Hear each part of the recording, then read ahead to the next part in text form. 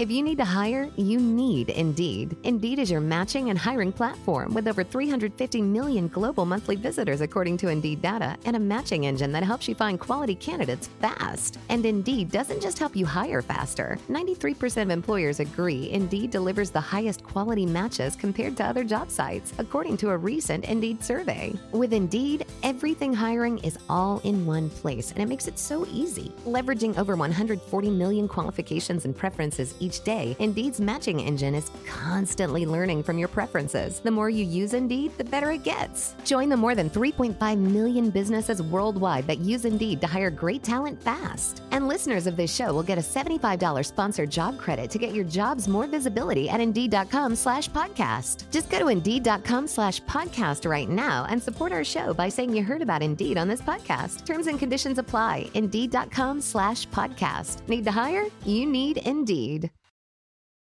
You're listening to the Unsung Podcast, where we talk about classic albums and decide if they deserve that distinction. And we also talk about some unsung classics in the hopes of bringing them to a new audience. And at the end of it all, we let you decide if we were right or wrong. This is the Unsung Podcast.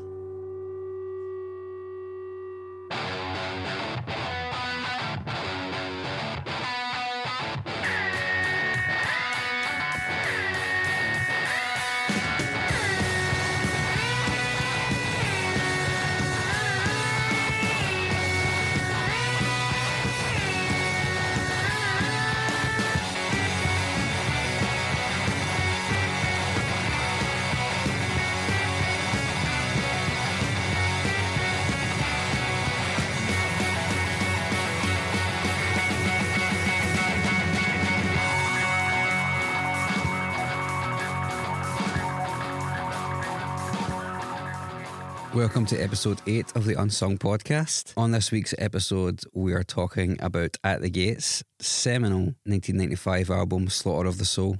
But you probably already knew that, because if you listened last week, you know that's what we're going to talk about. It's also entirely possible that the only reason you're checking out this part of the podcast is because you want to know what the outcome of last week's show was. Well, I'm here to give you the answer. The public has decided that Joanna Newsom's Yeez deserves to go into a discography. So Joanna, welcome to our discography of all-time classic albums. Thank you to everybody who voted. We really appreciate it.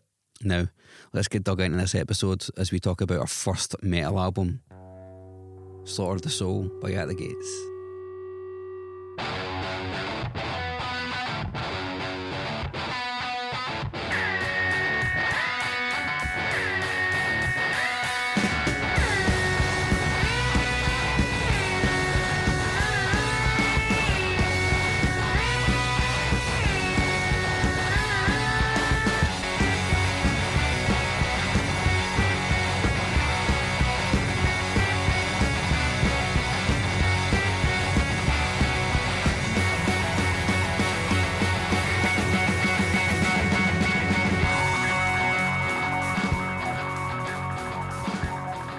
Welcome to the Unsung Podcast. I am your host, Mark Fraser, and I'm joined by two questionable gentlemen.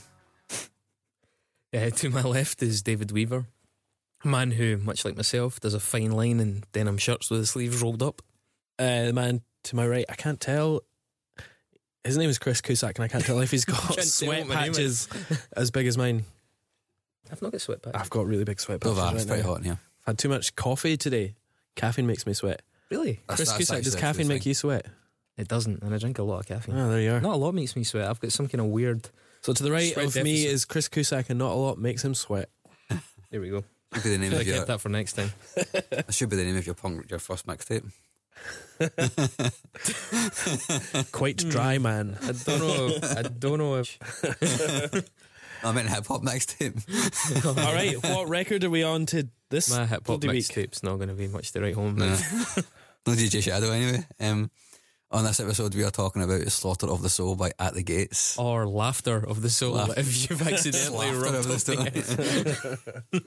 Slaughter, guys, Slaughter. Okay, are we ready? Go!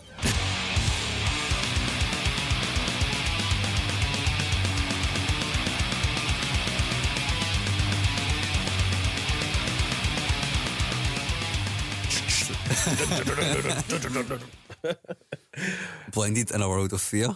Yep. I picked this record because it's responsible for so much good and so much bad. And I guess we really need to talk about it because I like it a lot. But I also recognise that it's basically the one song for 12 tracks. Yeah. Wow, that's kind of true, yeah. Not a bad thing. Apart from the one that's instrumental, but yeah.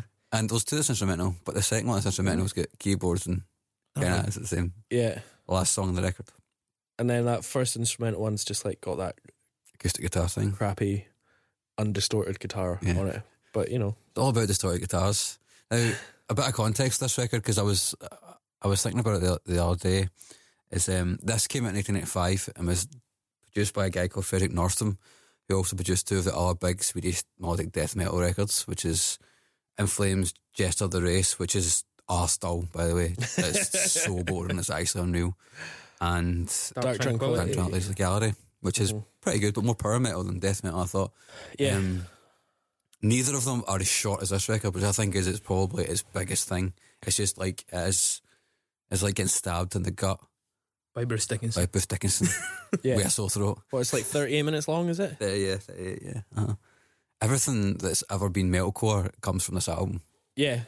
So I just make playlists all the time on Spotify. I've got a playlist from like 2010. That's how long I've had Spotify. And it's just called Arg, Blarg, Testosterone, Metal, Fuck. And so it's got Seems like it. the bands that it's got on it are As I Lay Dying, It Dies Today, Machine Head, Chimera, Trivium, Despised Icon, Your Demise, Unearth, All That Remains, Darkest Hour, Black Dahlia Murder, Devil Driver, The Agony Scene.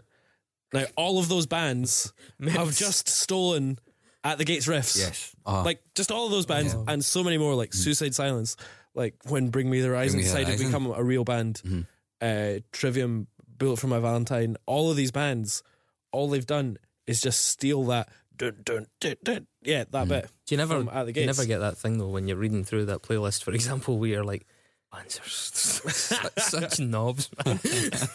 Yeah. Despised Icon. As I Lay Dying. That's a really good book, though. Have you read it? Nonsense. William Faulkner. I mean, Fucking great. and it's a bit like wrestling, you know. I can get there. You have to like suspend your disbelief and you know, accept it for what it is. But sometimes you just get jolted out of your little kind of like your little dream, and you're like, my God, this is stupid. Metal like hardcore takes itself like impossibly seriously. Yeah, way too serious. Yeah, which is much to its detriment, I think. But also, do you know what? I also, like, just going off on a tangent here, I also hate, like, joke metal. Like, metal bands Like that Steel are, like, Panther and stuff like that. Yeah, But you're like- a big fan of Party Cannon. Yeah, but they just play, like, proper grindcore. Yeah, I know. And it just so happens It's tongue in that- cheek though. Yeah, but that's it. They're doing proper metal, but, like, they just don't take themselves that It's- it's- seriously. it's- What? It's like the What metal alt-right. bands- It's not tongue in cheek, but it's pretending to be tongue in cheek. No, yeah, like what a lot of bands, metal bands, like joke metal bands, and they're like, we're going to be a funny metal band. We're going to do fun metal. And then they take it really seriously. And it's like, no, you're missing the point. I think there. there's a difference between being a band which is a joke metal band and a band which is a metal band with a sense of humour. Yeah, exactly. So Iron Maiden's a joke metal band, right? I think they are now. No, but they like the thing about Iron Maiden is though, and we'll definitely talk about this at some point, is they've never really taken themselves Not right, seriously as a band. Yeah. You No, know, they're a joke metal band. Yeah. I mean, they go and Run to the Hills with the footage of like ancient westerns and stuff. They're not Yeah, like that's it. They're like, oh, fuck it. We'll And just Eddie. go mad with the imagery and everything. Yeah. Exactly. They're a joke metal band. they're having fun. Hey, Megadeth's much more on the fence. I don't think he knew. Fucking hate He couldn't decide if he was a joke metal band or not. No, Dave Mustaine is always going to take himself very seriously. he's a parody of a human being, isn't he? I always Yeah, thought it was exactly. Is he, or is he just like super dry? You know, it's just like I don't know. you know, it's again, it's like the alt right. Speaking of the Is alt-right, that ironic? I can't tell. They can't tell. Nobody can tell, and that's the secret. That's how you get out of trouble. Is if nobody can tell if you're being ironic. Yeah, we're shit, but it's ironic, or is it?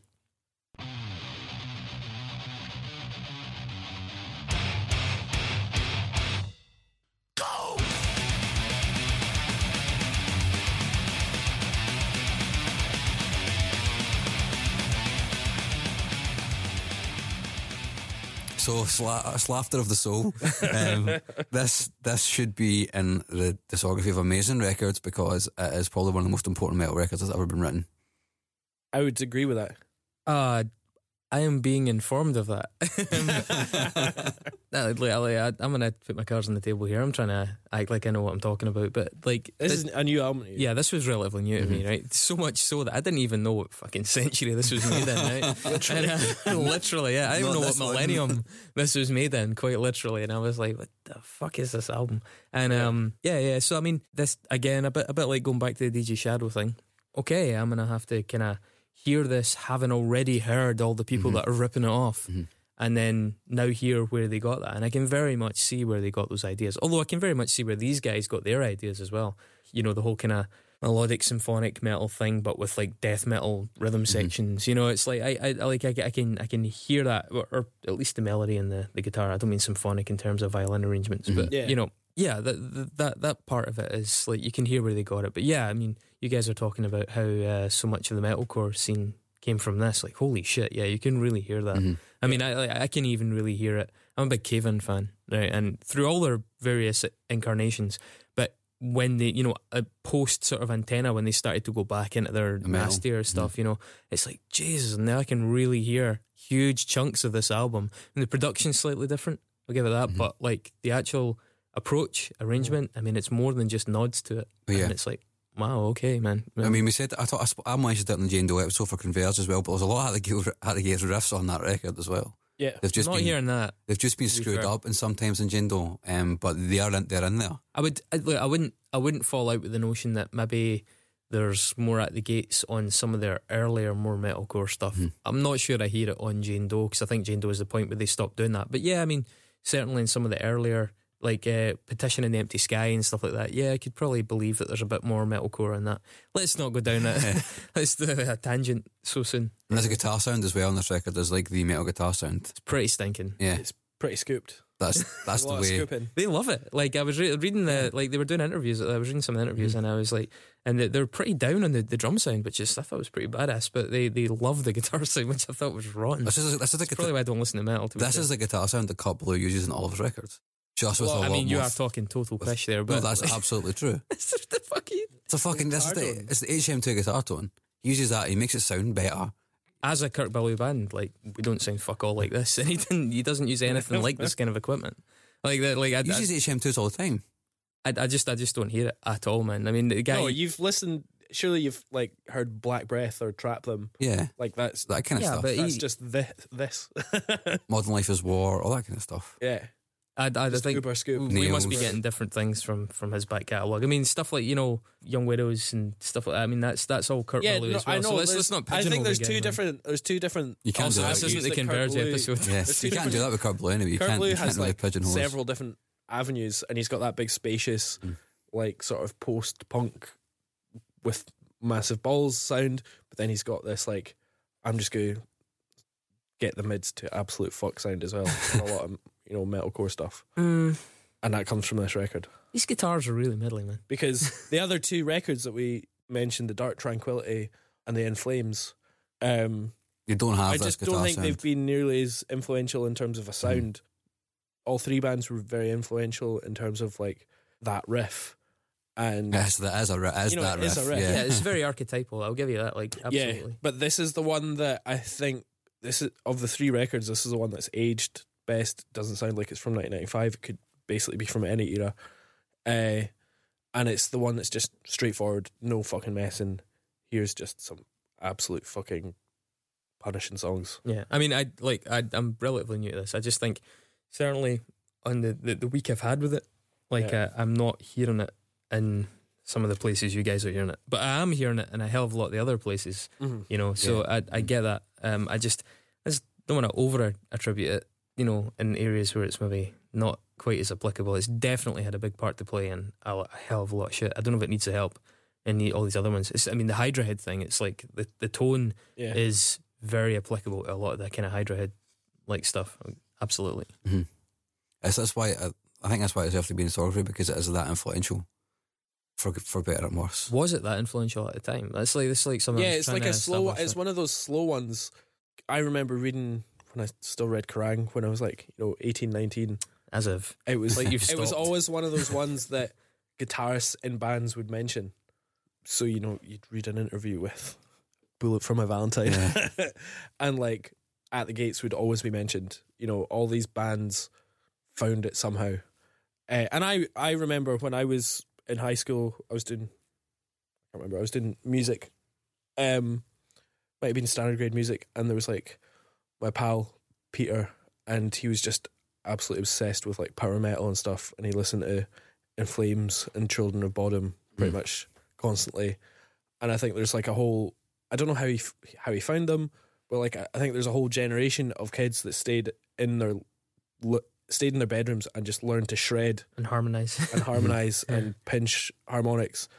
You know, listen to Children of Bodom, In Flames, and this is, I think, At the Gates is the one that sort of refined that best to a sort of perfect record. I think a lot of post-hardcore bands from the early 2000s have taken a lot of stuff from the guitars on this record as well, like Feel for a Friend and From Autumn to Ashes, and anything that basically has like galloping, harmonised, you know, riff that comes from those three bands, this era.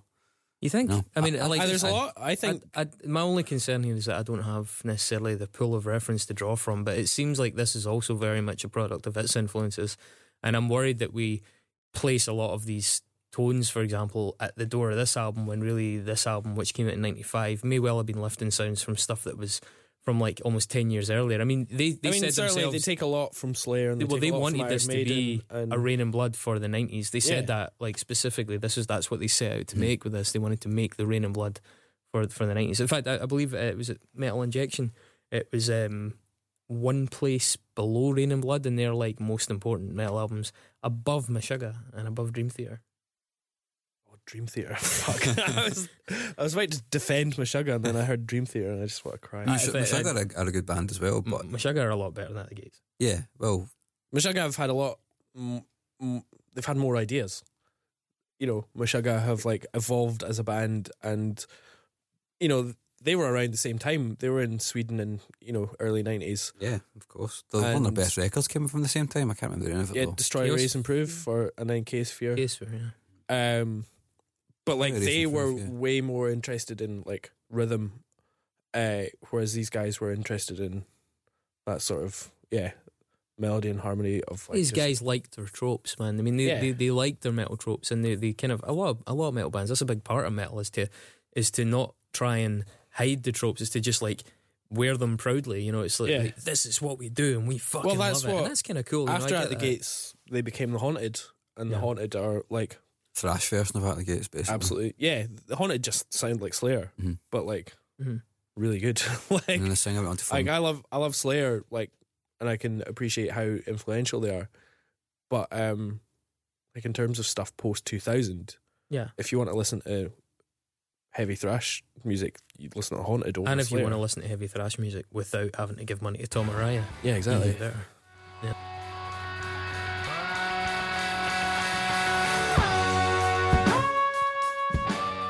If you have enjoyed this podcast, then please support us. Why would you enjoy it?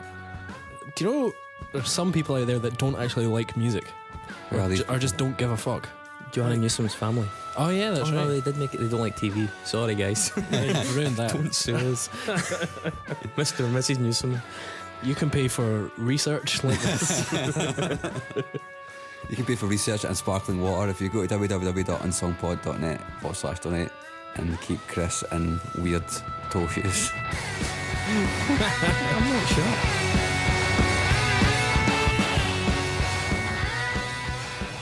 Yeah, well, again, like kind of as a bit of an outsider on it, like it's a really interesting listen. The track that stood out for me was Nausea. I really enjoyed that track. The rest of it, I was like, all right, whatever. But that was a tune that kind of connected. It's a little bit faster, a little bit more direct. It's pretty fast in general, but I think Nausea is actually probably the closest to get to a beatdown on that record, the closest to get to hardcore. Yeah, on the records. Yeah, for me, it's Suicide Nation. When I first heard this record, that was a hook for me.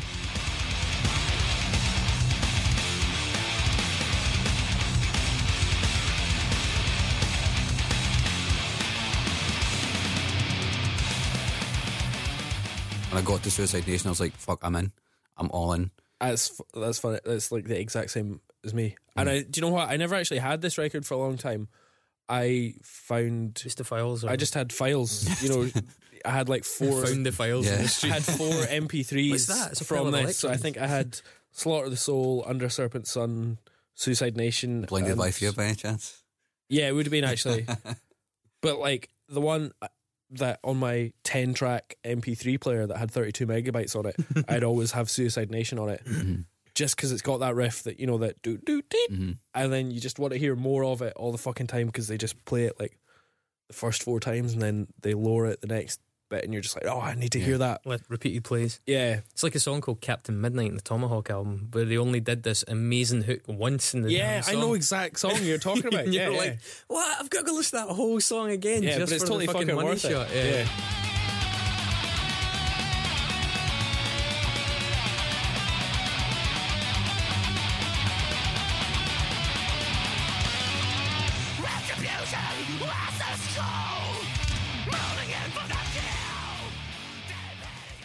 The solo on that's amazing, and the double kick towards the end, the way it builds up into it, all that Yeah. is like, I think that's probably the jumping off point for a lot of these metalcore bands like Killswitch Engage. Like, they fucking just took every idea on this record Aye. and ran for it. Darkest Hour are basically an At the Gates tribute band but playing more hardcore.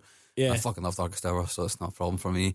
See, talking, Well, like, talking about solos, but I was like reading that the song Cold, the solo in that was played by another guitarist, and the guitarist from At the Gates still can't play the solo. It's amazing. He was like, I still can't get it right. Yeah. It's like, because it's so technically good. Like it went Yeah. down in some list of like the best solos. Yeah. It does come out of nowhere on the record because it does sound a bit out of place. Cause Yeah, it's it's a just different guy, and like the At the Gates guitarist was interviewed about it, and he's like, I absolutely love it, but I still can't play it right. Yeah.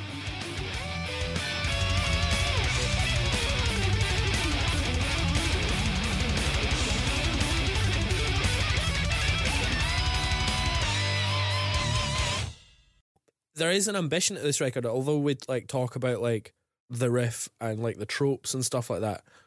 Rhythmically, they do change it up. Halfway through a song, they'll just like completely change, the tempo or like things like that. The beat that even like bands like Killswitch Engage, 15 years later, all they ever do is like just halftime it or whatever. And Whereas in this record, they're quite happy to just stick in a completely different rhythm. I think dynamically, there's not a lot of change on this No, record at there's all. not. It's just, that's your guitar tone. That's what it's going to be for 38 minutes constantly. So that's not where you're getting your, what's the word? That's not where you're getting your variety from. That's not where you're getting your variety from on the record. You're getting the variety from the... I was on the edge of my seat there, but it's like, honestly, like I really can only imagine the scene in the room there. Me and Mark, mouths open, just staring. Variety, that's the waiting. word we're after. Weaver with his bottle of wine in his hand gestured like, where's this one? Oh my god, I'm coming down. My life went in so many directions in the blink of an eye. But yeah, I think they like within that one sound that they have, they push it as, within, well, hand this way. Let me see that I've bottle. reached peak. Big Weaver. Tempranillo, eh? Yeah, no, for me, they push it within a very tight set of boundaries. Whereas so many bands have like taken a small part of this and just done nothing with it. Well, we were talking about that in some of the, like, we were talking about that in relation to Jana Newsom. We talked about that in relation to DJ Shadow. Yeah. It's like bands that are either inspired by those records or are citing the same influences, but have been far less ambitious with what they seek to do with it. And I think, even as somebody coming at it fairly fresh, like I can hear that they've been a lot more focused and they've had a much stronger idea of what they wanted to create than the whole thing about wanting to do a Rain and Blood. I imagine a lot of bands would do an equivalent of Rain and Blood, but also just the brevity of the album, the directness of it, not overstaying its welcome, just like really playing to the strengths of like, how is this going to be, like, how can we maximise the impact of this, and not get lost in the creative process, not get self-indulgent. That's pretty cool in a genre that can be prone to like self-indulgence. There's merit to that, and even as somebody who doesn't, I'm not massively into this record, but I can. It's not so long as it becomes offensive. You're like, that's all right. It's pretty cool. I noticed though, like, because one thing, I don't have a frame of references to the rest of their catalogue, and quite often when we're doing this, it's like, okay, this is a good album, but how does it compare to their other albums? And we had that thing with Idlewild where it was like it became largely about 100 Broken Windows as opposed to Remote Part. So I don't know how this compares to the other stuff. I do know that, is it Adrian Erlandson? Is that the guy's name? Is he the drummer? Yeah. I think it was him. It was either him or the guitarist had said that their favourite record was the previous one to this for the band. That's also a good record. But the two records, this is a fourth record. The first two records are nothing to write. Yeah, he wasn't particularly positive about them, but he said the one prior to this, which the name of which is totally escaping me right now, that was his favourite of their catalogue, as much as he felt this was obviously their standout, like most well recognised record. That was the one. It was a drummer that went to play Cradle of Filth, wasn't it? Yeah, for like 7 years or something like that. And he broke up after this record. Yeah, but then they got back together again and did reunion shows. Yeah, but they've got a new record at War with and Reality. Do they? Yeah. Was it last year? Maybe 2016. Yeah, it was last year, 2016. Wow. I need to get better at Google. It's all right. It's okay. It's fine, but it's like they've just become another band that sound like them at the drive-in. No, but like, oh, you know guys, what I mean? let's It's get like the band back together. They sound like a metal band like that have At the Gates as a heavy influence. Yeah. It's like that's the thing. Like if you're going to write a record and then break up after it, when you come back for it, if you're going to do another record, it's got to be the next thing. That is absolutely I go back to this is going to become a recurring theme, but that is the main problem with most of these bands is they come back as a shit version of them, exactly. their young selves. Look at fucking Refused. Like Refused Driving, like all these bands coming back. Like, guys, just fuck off and do something else, or go and get a job somewhere. Start a fucking, I don't know, upholstery business. It gives a shit. Stop making. Keep playing the Haunted. Do you know what I mean? Keep being another band. Yeah, like we don't need any more bad versions of your previous good record. Yeah. You know, it's like there's like a few good bands came out of this band though. Like The Great Deceiver were great. There was a couple. I can't remember off the top of my head, but. Interesting. No doubt, but that's kind of that going back to that argument from the other episode is like that thing is like the Haunted was really cool. Yeah. Do something different. It doesn't have to be a massive departure, but kind of draw a line under one thing and do something else and keep adding to the artistic pile as opposed to just dousing the artistic pile in more piss. Yeah. You know, it's like just that process is why do people? I mean, I don't know. Okay. The singer went on to form Dysphere, which are basically like a crusty kind of hardcore band. Yeah, that's actually a pretty cool band. Like, I really like that better than this, to be honest. But it's like you're saying, like it's like you've done it, you cut your losses, you go and do something new, and that's totally what he did. Yeah, I mean, it's just you can't recreate it, you can't recapture your fucking youth unless you've got some astonishing vision that has just gone unarticulated. Just do something else. Sometimes it happens. Like thinking about this type of music, Carcass. A year and a half ago, like Carcass are a band that were like never made it big as a thrash metal band, and then I think it was 2014 or 2015. Big, I know, but they were never like reached mainstream levels of success or whatever. Then in 2015, I think they released probably their best record, like out of nowhere. So you know, sometimes you're right. There's undoubtedly exceptions to the rule, and every single band thinks it's going to be them. So yeah, but I wish they didn't, but I understand why they do. Yeah, we can name multiple bands that have done the opposite though. You know. Those bands that keep going and still keep trying interesting things like Deftones as well. Deftones, Converge. The records might not be as good, are Deftones still doing interesting things? They're technically not doing the same thing over and over again, so they're they've but is it any good? I think have Gore's they not okay. been on a I think we'll perpetual probably slide be since talking White about Pony? Deftones in a future episode, so apparently we're going to be talking about Deftones in as long as the album's White Pony, then I'm in. But anything else, you're getting. But Diamond Eyes is really good, and is it? Fuck. I love that record. No, Diamond Eyes is good, but it's not their defining record. It's not. It's not White Pony. Yeah, I know, but that's a different discussion the defining record is anyway. At the Gates. At the Gates, yeah.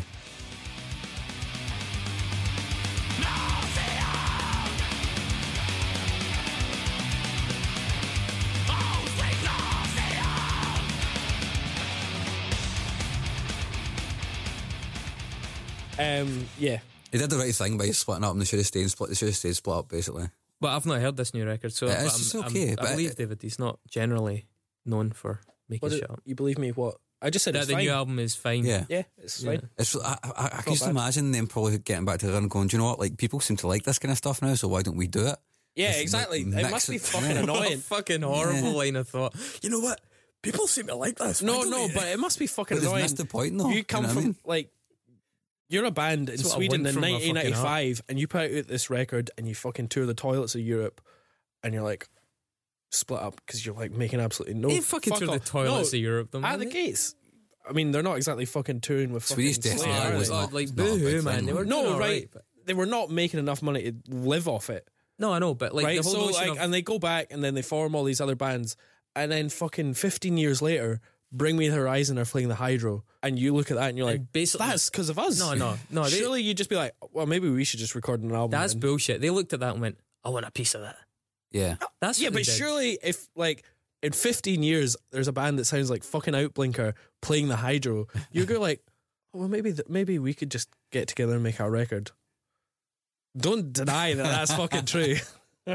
I will not be drawn into a fight. Well, what I will say is, you know what? People like getting fried chicken, right? And that's what brought us all those fucking bullshit fried chicken outlets in the street. People like all kinds of garbage, and the whole notion that you should like do your thing because you know what people like, oh, we can give that to them.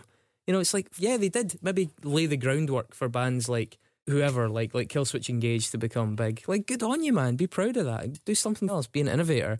Killswitch Engage, whatever, man. Half of these other bands, whatever, they're imitators. They're not innovators. Excuse the cliches, but At the Gates could at least be proud of that, and rather than just being like, I want a bit of that money that's going on at the Hydro. I would agree with that. Fucking cheapens it, man. But it's also, they're also fun. They're also kind of missing the point as well, because those bands are not just influenced by them, but they're also like listening to Earth Crisis and hardcore bands as well. And Didn't melding get them me both started together. on Earth Crisis, by the way. Yeah, they're not a good band to talk about. Honestly. But What the a bunch of sound, wankers. the sound comes from there, though. Do you know what I mean? And like At the Gates going, oh, everybody likes that. It's like, well, not everybody likes one part of that. There's two or three, four different parts to the metalcore sound. You guys might have a big part in it. There's also the other moving parts which you guys probably never listened to. I don't think they sat down and listened to Black Flag and went, I want to write that with a Slayer record. That probably never happened. They probably still didn't think about that when they released a new album. Yeah, I mean, I need a drink. This record, though, as a standalone record, irregardless of influence, Hugely influential. No arguments. irregardless of influence, Okay, you mean just on its own just merit? on its own merits. It's a fucking damn fine metal record. If I want riffs, I'll put this album on. You know, if I want low, heavy, groovy riffs, Low heavy. I'll Put on something go else. and want to listen to Pantera, and then go, oh fuck, I can't listen to them anymore because they're racist. But if I want fucking, fast, I don't know. Some of the best- This album just defines a sound for me. Don't you And I'm think like, that maybe it takes a wee bit of racism to make really good metal? Just I mean, Phil, Kerry, Tom, like all the Scandinavian guys, basically everybody in Scandinavia. Decapitated. Well, that wasn't racism. That was, No, that was something a bit more nefarious. Maybe you have there's to quite a actually lot, there's like a lot of nice walk guys the do walk. like nice rock, nice metal. walk. Whoa. Like Trivium, they're not racist. Yeah, Lost Prophets, proper metal. Oh yeah, absolute best metal out, man. The only metal band ever, or Lost Prophets. Right, let's wrap this because I'm going to rapidly start saying things that were good. So I think this is a damn fine metal record, and it stands out not only as being a good metal record, but it does one thing which a lot of metal records don't do, and it knows the value of brevity. Yeah, Which absolutely. I think is another reason why it should go on, because we can pick a Iron Maiden record and we could really like some of it. Most of us could maybe really like some of it, but it's still going to be too long. This is not too long, this record. No, the first Iron Maiden record is perfect. It's only 8 songs long. But don't you think Those if, songs like 8 minutes if you long have each. to, Only one of them's over 6 minutes.